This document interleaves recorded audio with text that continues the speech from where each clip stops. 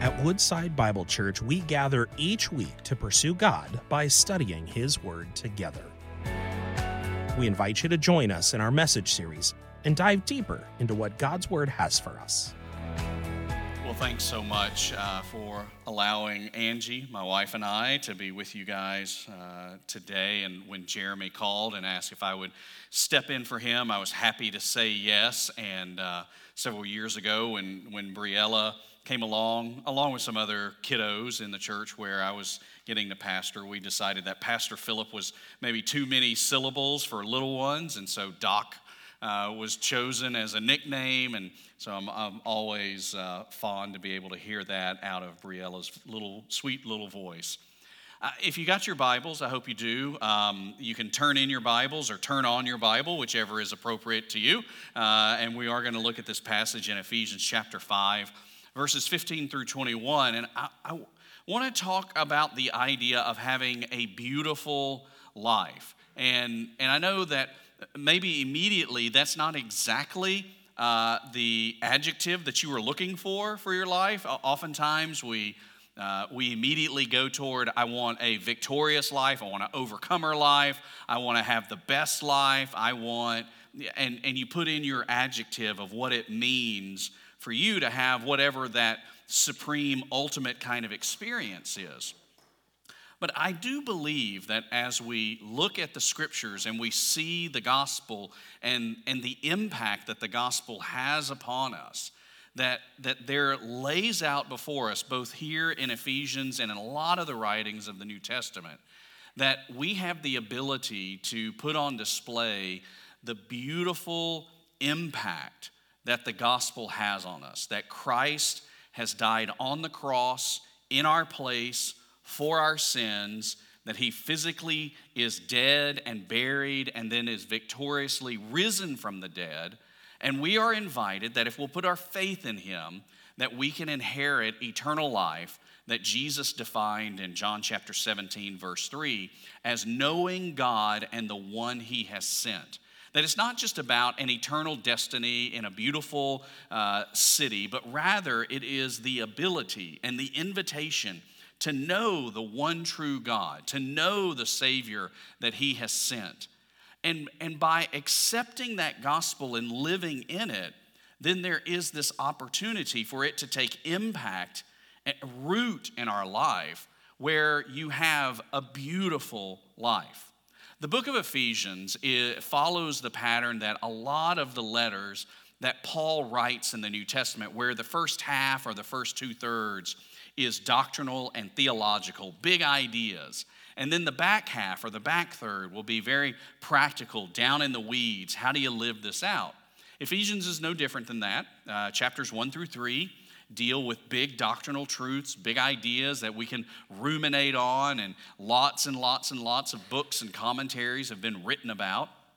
And then chapters 4, 5, and 6 begin to explain, okay, if you take this big gospel, this huge idea of being unified with Christ into salvation, well, what does that mean for a Thursday morning when you have to go into that team meeting at work? What does that mean for a Tuesday afternoon when you got to pick up the kids from school and everybody's in a bad mood because they got assignments they didn't like, and you got chores you don't want to do, and there's a grocery store that you got to run to? What does it mean in the daily paces of life? But I love the fact that Ephesians, when you begin to really dig into it, you find out exactly how relational this whole thing is. That it's not just big doctrinal ideas that are floating out in the atmosphere and some kind of ethereal place where we just want theologians and philosophers and seminary professors thinking about it, but that this is a letter, this is a book that's written to just normal, everyday believers like you and I, that God wants us to understand it and then begin applying it into our lives, but lives plural, not just your life. What I see about Ephesians as I've read it, and I dug back into it this past week as I was getting ready, is just how intimate and relational this whole thing is. And we know that God created us for relationships. We know that he wants us to be related to him, But also, these are the things that have impact on not just you and because you've been saved, or maybe today you're thinking of becoming a Christian and you might be saved on this day, but how the gospel, once it takes root in your heart and transforms you, how it begins to impact all the people around you as well. So what I want to do this morning is just walk us back through this passage verse by verse. I think there's one idea I just want to kind of pluck from each one of these verses quickly and then give you some wrap up, like what does this all mean for us in terms of how do you live out this beautiful life. So let's start back up at verse 15 where Paul writes, "Look carefully then how you walk," and when he's saying how you walk, it means how you live, "not as unwise, but as wise." The first thing that I want to encourage you about having a beautiful life that's a display of the gospel is that you have a discerning life. I mean, there's so much information that floats around in the ether. It's fake news that and fake news the other, and what's the real truth and your truth and my truth and our truth and their truth. And yet, here's God from his throne room, writing through the inspiration of the Holy Spirit into the life of Paul to give to the Ephesian church, to be passed down these, almost 2,000 years now to us, saying, don't live as unwise, but live as wise. If we go back in the Old Testament, we find an entire book called the Book of Proverbs filled with wise principles for living. If we go forward into the New Testament, we get to the book of James where God makes a promise that if you ask for wisdom, that he will give it liberally, abundantly, and graciously to you. And you and I don't have to worry about whether or not we can figure out this life. We are guaranteed, because of the deposit of the Holy Spirit in our life, that we have access to the heavenly wisdom. And I want to encourage you that you're probably farther along than you think if you're a believer. We all have more access than maybe we take advantage of.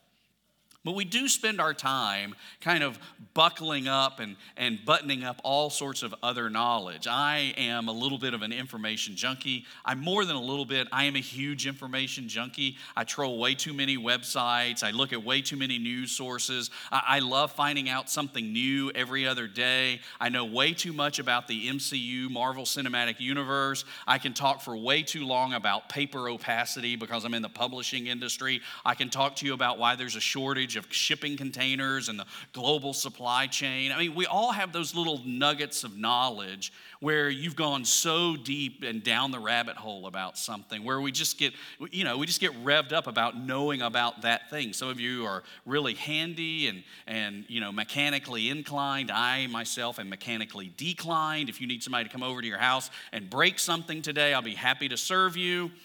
But when it comes to living out the impact of the gospel, we're told don't live as unwise in this world, live as wise people. And it reminds me, there's this one little verse in the Old Testament in 1 Chronicles, chapter 12, verse 32, where it's going through this litany of giving a genealogy of this one particular tribe in Israel. And it names this one family, the family of Issachar.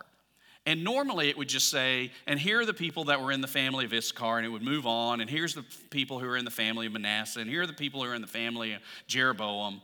But there's this pause, and it said, and the men of Issachar understood their times and knew what Israel should do. It's this great little commentary. And that it can be so true of you and I as we allow the gospel to take root and have its impact, that we are people that we don't have to walk around in just the fog of war of this world and just cloudy in our minds, but that we can access the heavenly wisdom that God has available for us. Well, then he goes on in verse 16, and he says, making the best use of the time because the days are evil. Not only should you have a discerning life because of the gospel, but you and I can have an engaged life. He says, make the most of your time. Redeem that time. Now, I want to say that there is a warning here that we find throughout a lot of the scripture that spiritual idleness is not just a waste of time. And spiritual idleness is not just a silly use of your time. I think that we could say authoritatively from Scripture that spiritual idleness is actually a sinful use of your time. When you just let all of this that God has done in you just go to waste, and you don't redeem the days, this is, you're actually just kind of flittering away. Sorry, I'm from Alabama, and so flittering away. You're just kind of giving it all up and just letting it pass by. And instead, he says, redeem the time, for the days are evil. I don't think that anybody in this room is that you're confused about whether or not the world is still evil. Every once in a while, we kind of get cloistered away into our little evangelical bubbles on our church campuses or with our small groups, and we just want to kind of hide our kids here, and we just want to kind of cloister ourselves away and have our own retreat away from the rest of the world, because we recognize that we're not living in the New Jerusalem yet. We're still perpetually living in the old Babylon of this world. And God is calling us to be that salt and that light into the world, acting as the people of redemption, crying out that they would see the God who is there, the Christ who has died for them, and the opportunity that they have for redemption. And so he says, redeem your days by participating, I think, in the redemptive work of God. What is it that the Lord is doing in the world, in your community around us, and how can we participate in it? It's why we send kids on local mission trips. It's why you engage with people in redemptive conversations at work and in the neighborhood, because you know that you've got this limited space and time here on this terrestrial ball. And so you want to redeem those moments and not just let them pass by just with idle chatter. Well, then he goes on and he says in verse 17, therefore do not be foolish, but understand what the will of the Lord is. A discerning life, an engaged life. I want to also say a God-centered life. He says, don't be foolish, but understand what the Lord's will is. One of the biggest questions we ever have, isn't it? When you're lying there in the bed in the dead of night and things have just sprung apart and it feels like life is ripping apart from the seams, or when you're a teenager and you're thinking, what am I going to do with my life? Am I going to be a doctor or a pilot? Am I going to get married one day? Am I going to be successful? Is it going to be hard? Is it going to be easy? And you cry out just out into the heavenlies, God, what is your will? What is your will for me? Well, there's a revealed will of God that I think we find throughout all of the scriptures that we can anchor ourselves into. One of the places is in John chapter 6. And in John chapter 6, verse 29, Jesus is speaking, and they said, somebody asked him, what must we do to be doing the works of God? And Jesus answered them in verse 29 of John 6, this is the work of God. Don't you love it when Jesus is that plain? This is the work of God, that you believe in him who he has sent. I mean, the very first part of the work of God is believe in Christ. Believe in who he is and believe in the work that he's done. Believe in the one that God has sent. Later on, one of the important works that we have from Paul that God includes into the New Testament is the book of Romans. And in Romans chapter 1, verse 5, he says that through Jesus, we've received grace and apostleship to bring about the obedience of faith for the sake of his name among the nations. I mean, if you want to know what the will of God is and you want your life to be centered in onto the will of God, Jesus says, the work of God is that you would believe. Paul reiterates and he says to the Roman believers, the work of God, now that you believe, is to make him known, and so that people would be obedient to the faith. They'd come into the faith so that God will be famous among the nations. This is the bigger thing that we could live for. I have a fascinating job. Maybe you feel like at times you have a very boring job or a very exciting job. I have a fascinating job, which means some days it's incredibly boring and tedious, and other days I get exuberant about what I get to do. There are some days that I'm swimming in a sea of Excel spreadsheets, which I believe that if there is a library in hell, it is It is just printed out spreadsheets. I mean, it's just at times can just be torturous.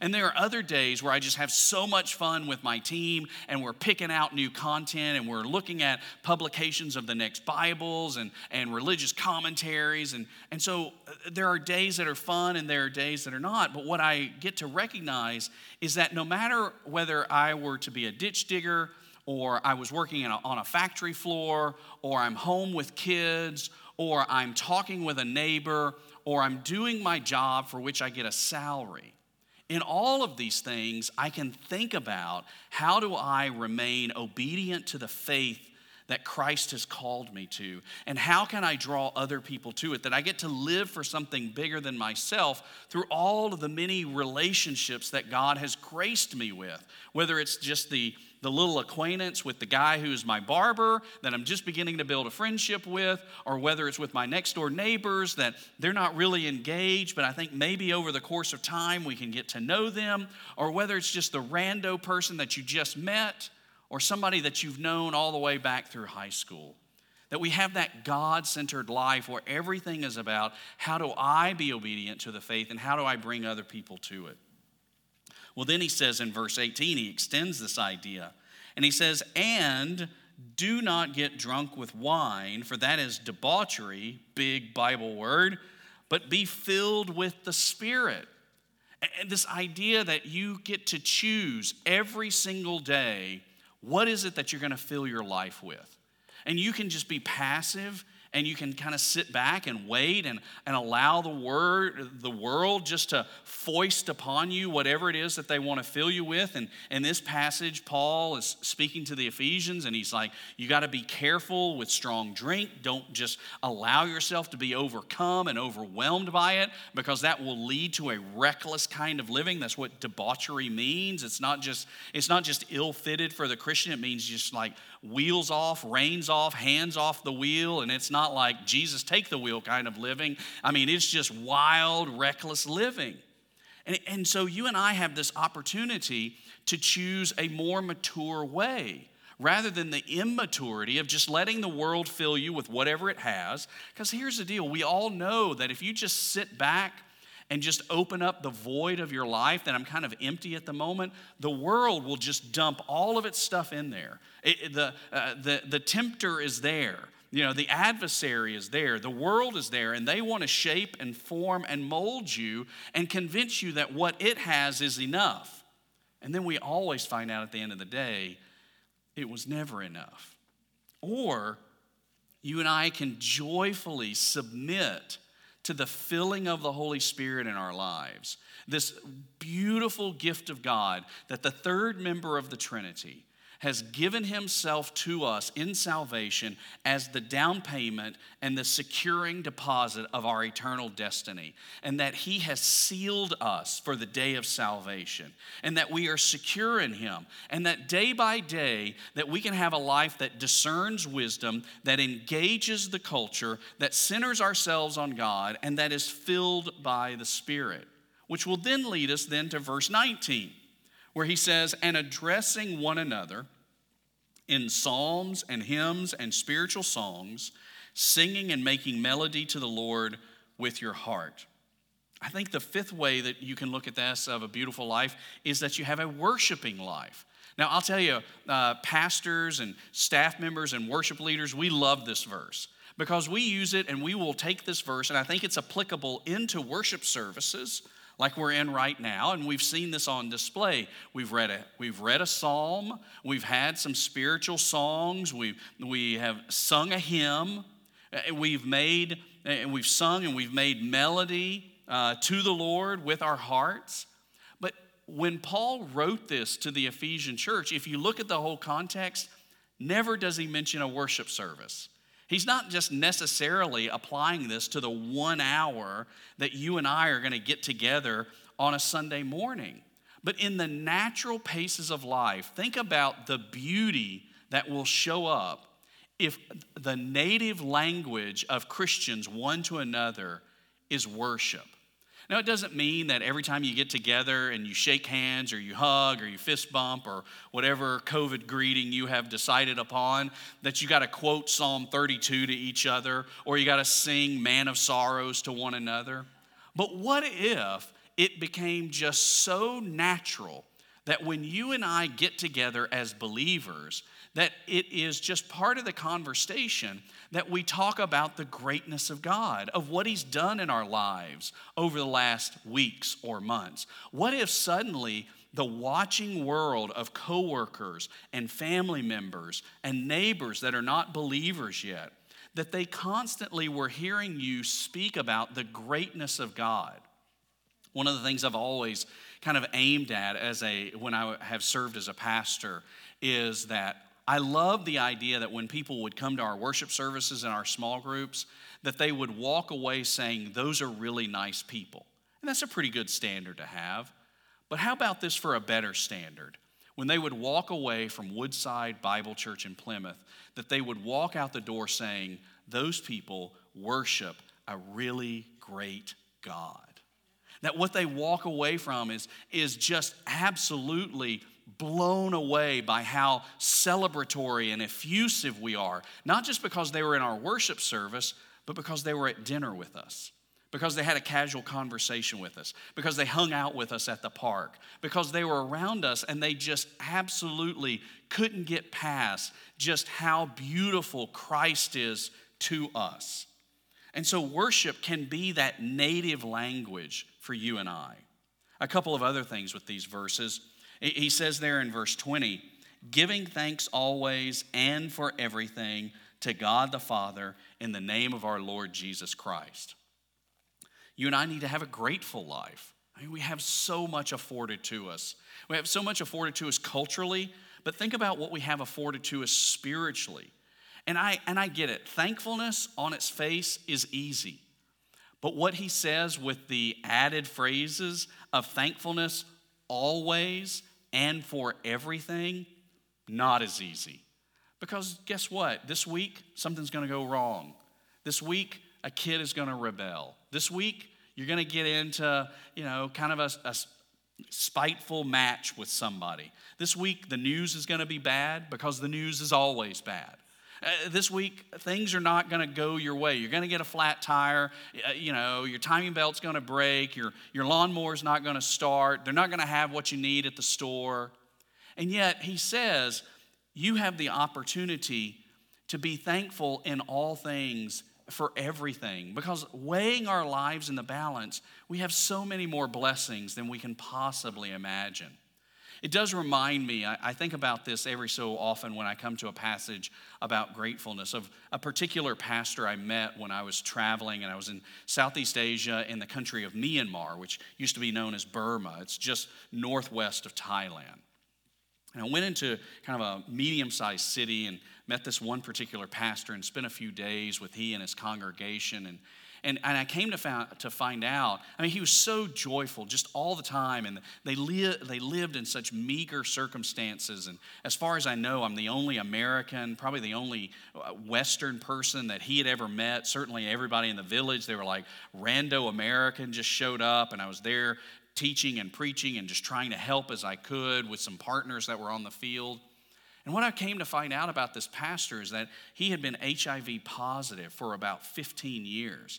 He had been a drug runner. He had been addicted to drugs. It was through dirty needles that he had become HIV positive. He had very little access to medicines and literally just survived on the prayers of the congregation. But he was consistently, day after day, hour after hour, just joyful, just thankful. Every person who came into the meeting, he was just effusive about how glad he was that they were there. Every opportunity that he had to be able to care for somebody else, it was just like it was brand new to him every single time. And I think back to how grateful he was in the difficult circumstances that he lives, knowing that I was going to go back to the United States of America fly a big old plane and go back to my big old house, to my cars, and to my big old closet full of clothes, and just have access to every streaming service on the internet and medicines as much as I could ever want for and hope for, and just everything that I need. And here he was just living in these just in the place that really did define the rock and the hard place. And yet he was so grateful because Christ had just become everything for him. And the value of Christ so outranked any hardship in his life. And I think I get mad when my toe hurts. I get frustrated when the report is late. I got sideways. I will tell you, I got so sideways on Friday because I was in the middle of a big Microsoft Teams meeting, gathered with a bunch of other leaders in my company, and the internet service in our house went down. And I had to go reset the router. And it was like, and it was, like I was on a death march to have to go to, up to the den to unplug the thing and wait 30 seconds and plug it back in. And, just this interminable amount of time. And yet here's this guy living out in the bush of Myanmar, just overjoyed and thankful for everything that Christ had graced him with. You and I, what happens if we allow that kind of gratefulness begin to just color our lives as an impact that the gospel has changed us? What a witness that would be to the people around us. And then finally, verse 21, and I'll just touch upon this as I begin to try to land the plane here in just a second. He said, and submitting to one another out of reverence for Christ. Yeah, submit. Boy, doesn't that sound fun? You probably have heard Pastor Jeremy or other pastors before say, the English language here kind of falls short a little bit and doesn't really help us as much. And the Greek language of the New Testament, or maybe he's preaching out of the Old Testament, the Hebrew language of the Old Testament, really it means this, and this, and it's this really big idea. But here, the English language is exactly what the Greek language is. There's nothing different. It means submit. It means the person who's sitting right down the pew from you, that you have the opportunity, because of reverence toward Christ and the work that he is doing in that person's life, that you choose to serve them, set all of your needs, all your wants, all your hopes, dreams, whatever it was that you were going to do today, you set that aside, and looking at what Christ is doing in their life, or could do in their life, potentially might do in their life, that you submit to them and say, how can I serve you today? Because I want the glory of the gospel and the goodness of the grace of God and the presence of the Holy Spirit and the beauty of what he might be doing in you. I want that to come to the forefront. Submitting because we see, and it becomes an easy motivation, because I want Christ to be known. And so I can set aside whatever it was I was doing or needed or thought about, because I want to see that come alive in you. Well, all of this, let me just wrap it all up together with what I think will be maybe 3 easy but hopefully helpful kind of practical ideas that I just want to quickly run through. Number 1, every Christian is called to be persuasive and peculiar. You kind of look around and you go, well, I've met some of the peculiar people here. I mean, some of you, yes, very peculiar, a little odd, a little strange. Well, I picked that word on purpose because in 1 Peter chapter 2, verse 9, if you read that verse out of the King James Version, it says that we are a peculiar people. It says we're a royal priesthood, a holy nation, and a peculiar people. But what it means, and I like the idea because it kind of arrests us and makes us pause for a second. In modern translations, like the ESV and others, it will say a people of his own possession. We are peculiarly, man, that's a hard word to say, or particularly owned and possessed by God. We are peculiar. We're different. We're not the same as everybody else. Everybody else still owned by themselves. Everybody else still on the throne of their lives. Everybody else still trying to manage and navigate their way forward. But you and I, because of the gospel and its impact, you and I are a peculiar people because we are owned. We are the possession of God. He has taken hold of our lives and brought us into his family, brought us to his dining table, made us the inheritors of his kingdom. And we're called to have a persuasive life, which leads me to number 2. A holy life is a persuasive life. And I get it that probably when you think about holy, is the first thing that comes to mind is kind of the same thing that all of us come to mind, is like that one person who's got all of their morals and ethics on lockdown. And like, we got to create our own little evangelical Amish community. We need to pick our favorite century and go back and live in it and kind of, push off the modern world. But holiness is so much more. It includes your moral and your ethical choices, but it's more than that. If you begin to look at the whole panorama of Scripture, you see that holiness means having your life set apart for the will and the ways of God. That you have the heart of God for what is his mission in the world and how can I live according to that mission. I walked you through this passage because I want you to have this discerning, engaged, God-centered, spirit-filled, worshiping, grateful, connected life. Because that's not like a life that anybody else has outside of Christ. And it's not just for your good that you would live that kind of way. But think about the impact on your lost neighbor who has got questions. They're not sure God is there, and if he is, does he really care about me? And if he is, and he does care about me, like, does he care about my marriage that's, just springing apart at the seams? Does he care about the job that I just hate and it's just toil and labor and I just put up with? Does he care that I've got all these burdens and anxieties in my life? And a holy life set apart for God, where your native language is worship and gratefulness is natural to you, and you are filled with the Spirit and operating by heavenly wisdom, suddenly becomes very persuasive of people looking in and saying, how do you get that? How do you have that much peace in the midst of all of this chaos? How do you have so much assurance when I have none? And living according to God's will and God's ways suddenly makes our lives very persuasive as ambassadors for Christ in this world. And I think it's all wrapped up in this third idea that I'll begin to conclude with, and that is, for us, grace and truth is the standard that Jesus set. If you will mark down John chapter 1, verse 14. John starts unlike the other Gospels. Matthew, Mark, and Luke all begin with the nativity, the birth of Jesus, of how is he incarnated on the earth. John goes all the way back through eternity past, and he begins with, in the beginning was the Word, and the Word was with God, and the Word was God. He was with God, he was in the beginning with God. It goes back to this eternal scope of who the Son of God is.